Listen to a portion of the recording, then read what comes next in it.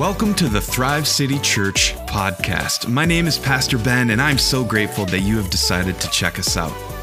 At Thrive City Church, we want you to experience a thriving life with Jesus. Wherever you are listening from, we hope that you find this message hopeful and encouraging. Hey, Thrive City family, it is so good to see you.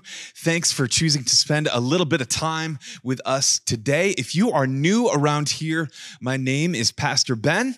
I have the privilege of being the lead pastor here at Thrive, and I just want to say that whoever you are, whatever you may be going through in life, I truly do believe that God has great things in store for you.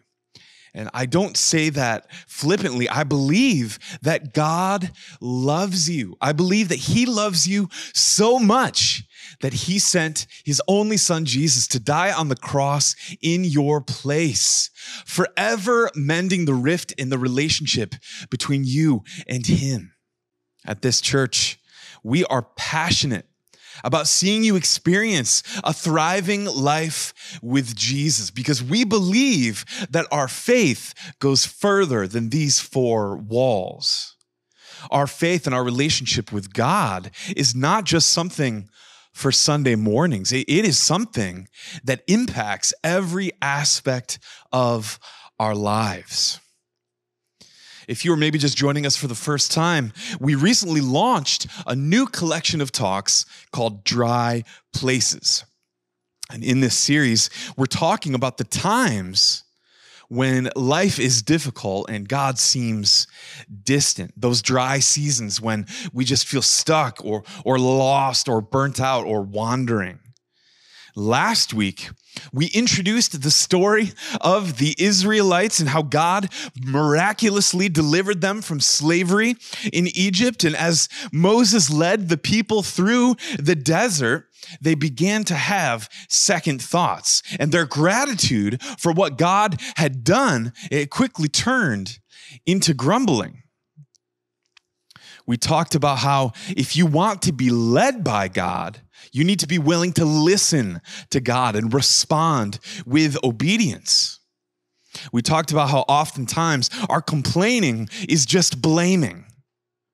So don't complain and cast blame for what should really be your responsibility. Lastly, we talked about how reaching the full potential and the purpose that God has for you, it might be painful, but we believe that God will always provide.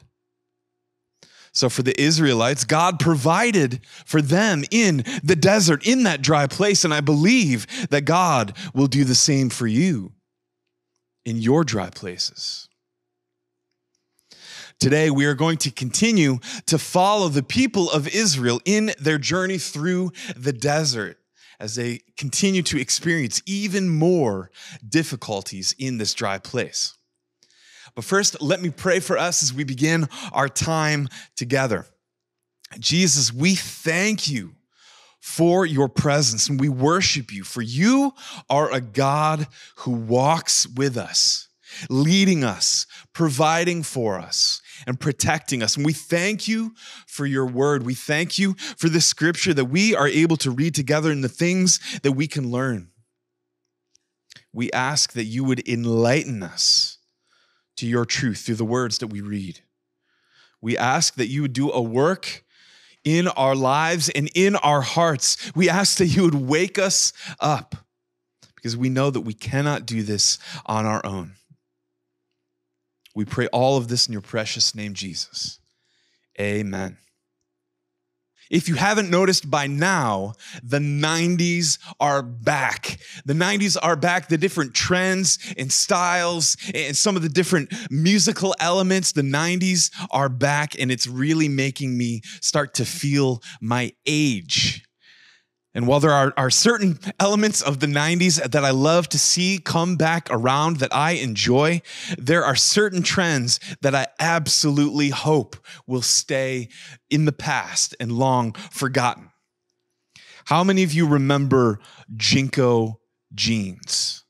Jinko jeans, these were a cultural phenomenon. Oh boy, were they incredible. If you are too young to remember what Jinko pants are, they are the epitome of baggy pants. And they used about the same amount of fabric as a circus tent, and they had pockets so deep that you could accidentally lose your wallet for a week until you were able to dig around deep enough and find it. And as goofy as they look now, looking back, we just think, what in the world were we thinking? As goofy as they look at the time, man, they were the thing to have if you wanted to be a cool 90s skater kid, which I absolutely did. I wanted to be that kid. I just knew in the depths of my heart that I had to have a pair of Jinko jeans. Needless to say, Jinko pants, because they were so popular and so ridiculous, they were also incredibly expensive. However, in my adolescent logic, this was a justifiable expense. In my mind, all I could think about is, yes, I absolutely have to have these in order to be cool, to fit in, to be that cool skater kid that I always wanted to be. I remember asking my mom and then begging my mom and then getting really frustrated at my mom when she continued to tell me no. No, we're not going to buy those. First of all, those are ridiculous. It's just a trend. They're going to go out of style really quickly. And they're really expensive. I can just buy you better pants somewhere else for a better price. I remember being so blinded by this desire to be cool and to fit in that I basically started to make demands of my mom. Mom, why? Why can't I have these? Mom, everybody else has a pair. Why can't I? Do you really hate me so much that you're going to deprive me of a pair of Jinko jeans? As a child, I felt like these demands were justified, but as an adult, I can see how incredibly ignorant I was being and how ridiculous it is. While I was focused on a pair of pants, my mom was focused on actually providing for my needs. Not necessarily all my wants, but providing for my needs and doing her best to protect my brother and I as we grew up. I am almost certain that each one of you watching this right now has a similar story in your own life. And maybe you threw a fit because your parents wouldn't buy you a pet rock or a Teddy Ruxpin or a Tamagotchi or a package of Silly Bands. Whatever it is, whatever was popular when you were growing up, you probably felt incredibly justified in your complaints, in your demands, that you needed this. You needed this. And if they truly loved you, they would get this for you. And you probably realized later on in life how ridiculous you must have sounded. And maybe you're now experiencing the same thing with your own kids. You see, this mindset and this mentality doesn't necessarily go away as we get older. There are times that we get so focused on what we think our lives should look like or where our lives should be headed that we begin to make unreasonable demands of our friends and our family and even with God. I've come to realize that our demanding, it shows our lack of understanding. When we begin to make demands, it shows us that we think that we know better. Right? With my mom, I was demanding that she get me these things because I really knew what was best for me, not my mom. We make the same mistake with God. We make demands in our lives thinking that we know better than God. We start to cry out, God, what is going on? My life looks nothing like I thought that it would. Where are you? Why would you do this? What do you think you're doing? If you really love me, you would prove it. You see, our demanding, again, shows our lack of understanding in God's power and the way that He is continuing to protect and provide for us, we begin to lose our ability to focus on God's faithfulness. In the passage of scripture that we are going to read together this morning, the nation of Israel struggles with this same thing, with continuing to just make senseless demands of God. And we'll see they begin to make these demands and test God, saying, are you with us or not? Do you love us? Well, prove it. We are going to jump into the story in Exodus chapter 17, beginning in verse 1. All the congregation of the people of Israel moved on from the wilderness of sin by stages, according to the commandment of God, and they camped at Rephidim, but there was no water for the people to drink. Therefore, the people quarreled with Moses and said, give us water to drink. And Moses said to them, why do you quarrel with me? Why do you test the Lord? But the people thirsted there for water, and the people grumbled against Moses, and they said, why did you bring us up out of Egypt only to kill us and our children and our livestock with thirst? So Moses cried to the Lord, and he said, what shall I do with these people? They're almost ready to stone me. And the Lord said to Moses, pass on before the people, taking with you some of the elders of Israel, and take in your hand the staff with which you struck the Nile, and go. Behold, I will stand before you there on the rock at Horeb, and you shall strike the rock, and water shall come out of it, and the people will drink. And Moses did so in the sight of the elders of Israel. And he called the name of the place Massah and Meribah, because of the quarreling of the people of Israel, and because they tested the Lord by saying, is the Lord among us or not? This story might sound really familiar. As a matter of fact, it is almost exactly the same thing that happened to them in the previous chapter, in chapter 16, that we read together last week. Yet again, Israel followed Moses through the desert, and they began to run out of water. I think we all know how precious of a resource water is. The human body can only go about 3 days without water before we begin to break down and ultimately die. And even though God had miraculously delivered them from Egypt, led them through the Red Sea on dry ground, provided fresh water out of a bitter stream, and brought daily manna to keep them sustained, all they could do was focus on their thirst.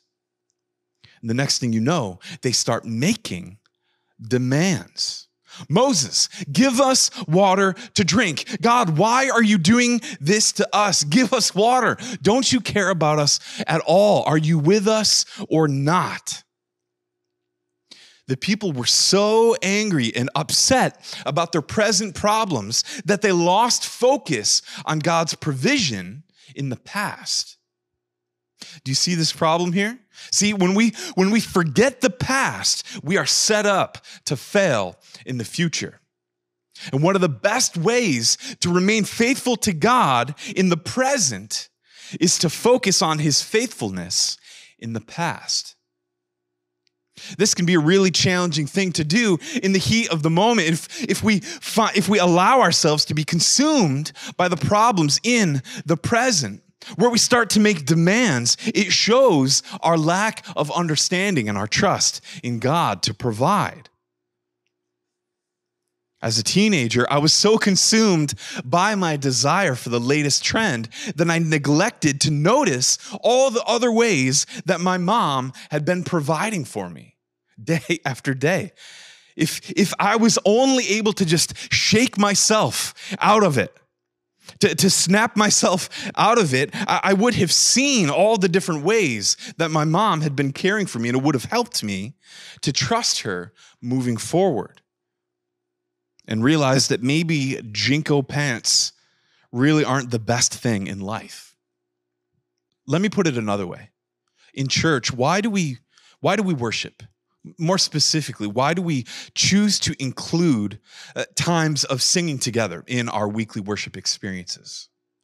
Is it because we have a great band that sounds great? Well, that certainly helps, but that's not really the reason. One of the biggest reasons why we choose to sing together every week is that our worship serves as a reminder. We intentionally sing songs that remind us of God's goodness, his character, and his attributes. While the goal of worship, first and foremost, is to glorify God, it secondarily serves to set us up for the future when we experience dry places in our life. And the next time that we find ourselves in one of these dry places and these difficult seasons where life is difficult and God seems distant, we are reminded of the words in the songs that we sing. Like this morning, when we sing, it may look like I'm surrounded, but God, I'm surrounded by you. The nation of Israel made the mistake of focusing on the problems of their present instead of remembering how God had promised to provide for them. So for you and I, we need to intentionally remind ourselves of how we have seen God at work in our lives. I mean, it's why Scripture says to hide God's word in our heart, that we might not sin against him. You might know the words to this song that says, I have seen, God, I've seen you move. You've moved the mountains, and I believe that I'll see you do it again. We have to remember that in the dry places, we need to remain faithful to God in the present by focusing on his provision in the past. Because when we do that, it sets us up for the future. There's something else that I want you to notice in this passage. In verse 1, we learn that Israel had arrived at this place with no water, not by accident, but it says by the command of God. So we have to ask ourselves, why would God knowingly lead his people to this place with no water when they're in the middle of the desert? Well, I want you to remember this. If you're taking notes, I want you to write this down. Our extremities are God's opportunities. Our extremities are God's opportunities. Sometimes God positions us in places where only he can provide, essentially forcing us to acknowledge that it was him who came through, that it was nothing that we did. It's nothing that we did under our own power, but it was only him that came through and was able to provide. So essentially, for the Israelites, this was a test. God was using the dry place of the desert to lead the people to a place of dependence and reliance and trust.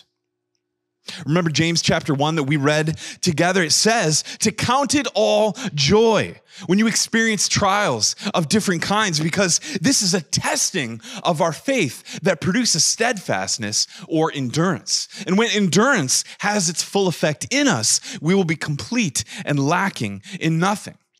So we have to remember that the result of our testing is really dependent on our response, how we react.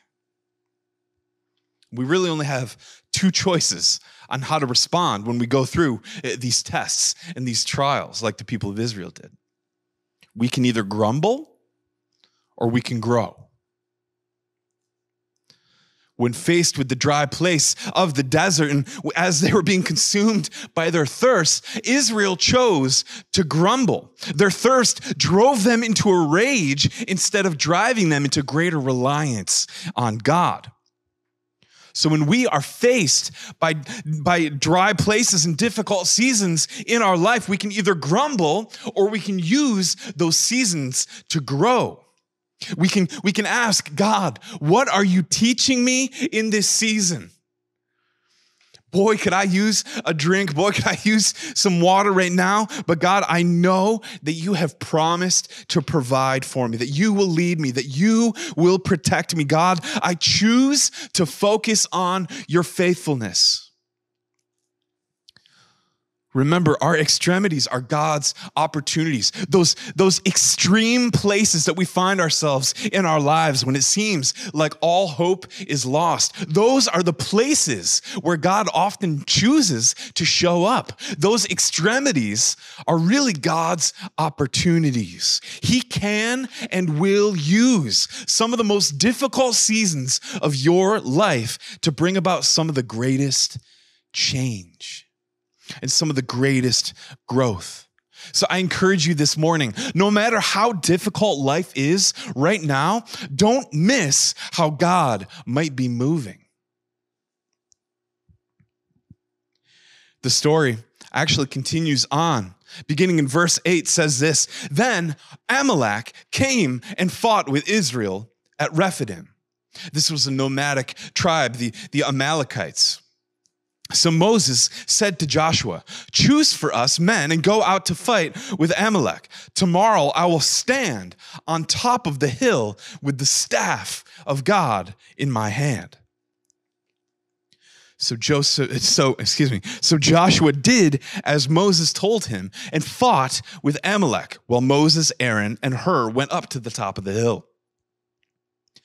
Whenever Moses held up his hand, Israel prevailed. And whenever he lowered his hand, Amalek prevailed.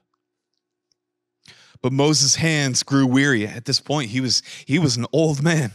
So they took a stone and they put it under him, and he sat on it, while Aaron and Hur held up his hands, one on one side and the other on the other side. So his hands were steady until the going down of the sun. And Joshua overwhelmed Amalek and his people with the sword. And the Lord said to Moses, "Write this as a memorial in a book and recite it in the ears of Joshua, that I will utterly blot out the memory of Amalek from under heaven." Woo. Then Moses built an altar and called the name of it, "The Lord is my banner," saying, "A hand upon the throne of the Lord. The Lord will have war with Amalek from generation to generation." Whew, pretty intense. Just as the people of Israel were being refreshed by the water that was brought forth from the rock, this miraculous deliverance, this move of God, they faced their first militaristic threat. We have to remember that this wasn't just a few families traveling through the desert. The people of Israel, it was a nation of millions of people. And they would have been a great target for different nomadic groups or surrounding nations who viewed them as a threat or maybe an easy target. Man, how relatable is this? The minute that you think life is finally smoothing out, something else happens. Maybe you finally paid off your car only for the engine to explode. We can learn from this passage that God's blessings are oftentimes followed by battles. God's blessings are often followed by battles. And if we are not careful, we can make the mistake of being too comfortable. We can start saying, "Hey, thank you, Jesus, for everything that you have done in my life. Things are going to be smooth sailing from here on out." We lower our guard and we start getting distracted and we lose focus on the things that God has for us. Well, somebody this morning needs to hear that you can follow God and still get frustrated. You can trust God and still experience trials. And just because you are following God and are experiencing his blessings, it doesn't mean that you will no longer experience battles as well. Following God is an active process of deciding daily to place your trust in him no matter what may happen. I think sometimes in modern day Christianity, specifically Protestant evangelical Christianity, we place this emphasis in our relationship with God on the moment that we decided to place our trust in him. Maybe that was when you were a kid, or maybe that was more recently and you chose to follow Jesus. While I believe that is an incredibly important moment, there is no denying that. Choosing to follow God is more than just that moment. Being a Christian is more than just placing your faith in God that one time. It is daily picking up our cross and following him. So if we choose to trust that God will provide, we can also choose to trust that God will protect. You see the two different ways that God came through for the people of Israel. First, he made water, clean, delicious, sustaining water come forth from the most unlikely of places, from a rock in the middle of a bone-dry desert. He provided for them when they needed it the most. But God also came through and protected the people miraculously as Moses lifted his hands up on that hill overlooking the battlefield. God protected his people and enabled them to defeat the enemy. Ultimately, God's provision and his protection point us to his power to save. In each of these stories, there is an emphasis on the staff of God that Moses carried. And this is the same staff that Moses used to strike the Nile and to see it turn into blood. And while there was nothing necessarily special about this staff, it represented the presence and the power of God. That God was the one who provided the water to drink from the rock as Moses struck it. That God was the one that would lead them into victory in battle. That God was the one that delivered them from the hands of the Egyptians. So you see, these stories that we read in chapter 17 aren't just about God's provision or God's protection. They are stories that point us to God's ultimate power to save. If God can make water flow from a rock in the middle of the desert, what else can he do? If he can lead his people to victory against an attacking army, what else can he do? These stories in Scripture, they point to an even greater story that you and I get to be a part of. In 1 Corinthians 10, the Apostle Paul compares this rock in the desert to Jesus. In John chapter 4, Jesus tells the woman at the well that whoever drinks of the water that I will give him will never be thirsty again. The water that I will give him will become in him a spring of water welling up to eternal life. You see, these dry places in life, they display God's deliverance. I want you to remember that. Dry places display God's deliverance. As Christians, as followers of Jesus, we have experienced the greatest provision and protection and power of all. Well, we were stranded in the desert of our sin and our brokenness, helpless, about to die. Christ, our solid rock, was struck on the cross, and from him flows living water in this ability, this opportunity to experience an eternal and a thriving life. And his presence, the Holy Spirit, now lives within us, guiding us and protecting us on this journey of faith. You see, God uses dry places to bring us back to Jesus. God is saying that I am enough for you. I will sustain. I will save. I will supply for your every need, and I will lead you through this desert, through this dry place. I am preparing you for the plans and the purposes that I have for you. These dry places display God's deliverance, and they point to Jesus. So this week, if you feel like you are dying of thirst, or you are caught up in a battle, I encourage you, like Moses did, hold up your arms. Keep God in your focus, in the forefront of your mind. Remember that God's provision and his protection point to his power to save. I feel like God wants me to make this painfully and abundantly clear. And while you may already know this, I feel like I need to say it again. All of this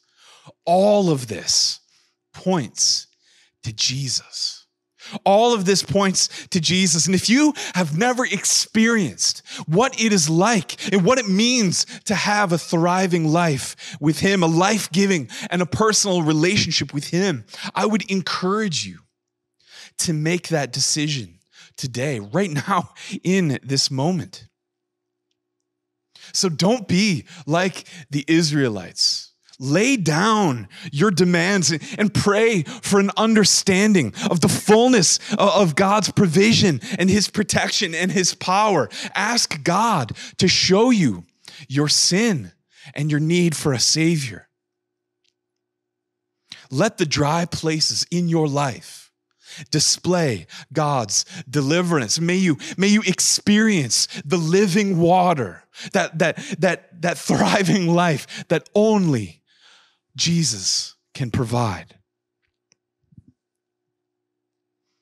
So Thrive City, may we be a church that faithfully follows God in the desert and in the dry places and through the difficult seasons of life. And may we be a church that continues to encourage one another to keep God in focus as we faithfully follow him. Because I truly do believe that God uses these difficult seasons, these dry places, to prepare us for the promises that he has for us. Church, I believe that there are really, really exciting things to come in the life of our church.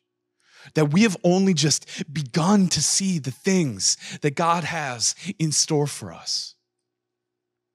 You know what? Things are going to be difficult. Starting a church, building a church from the ground up, especially in a global pandemic, is really, really hard. We know this. That's no surprise to us. But I believe that God is using this season to teach us things, to challenge us, to grow us, to make us into the church that he wants us to be. Because God is leading us towards the promised land, towards the promises that he has for us, the purpose that he has for our church. So I just encourage you to stick with it. God will provide for us. God will protect us. God has the power to save. And if we continue to obediently follow him, I know that we will see great things in store for the life of our church and in each of our lives. Hey, let me pray for us as we close. Like I mentioned, if you have never experienced what it means to have a saving and a life-giving and a personal relationship with Jesus, I would encourage you to just pray along with me right now. Jesus, I know that only you can save. And right now, I feel like I'm lost, like I'm stranded in the desert with no water, and I am just thirsty. God, I feel like I can't make it much longer. Jesus, I know that like you did for the Israelites as they were wandering through the desert, I know that you have the power to save. And Jesus, I know that in you springs forth a living water, a never-ending water, a source of thriving and eternal life. And Jesus, right now, I ask for you to allow me to experience that. I place my faith and my trust and my hope in you. God, there's no other way that I can be saved. There's no other way that the relationship between us can be restored other than through you and your work on the cross. God, I place my faith in you, and I ask that you would use this dry season of my life to display your deliverance and your power to provide and protect and to save. Jesus, make me into the type of person that you want me to be. In Jesus' name, amen. Well, church, I look forward to continuing this series together, but right now, we're just going to worship a little bit more. Remember that worship serves as a reminder of the things that God has done, and it sets us up for the future. So right now, again, let's just prepare our hearts to worship together, to glorify God through the words that we sing, and to remind ourselves of his goodness. Let's worship.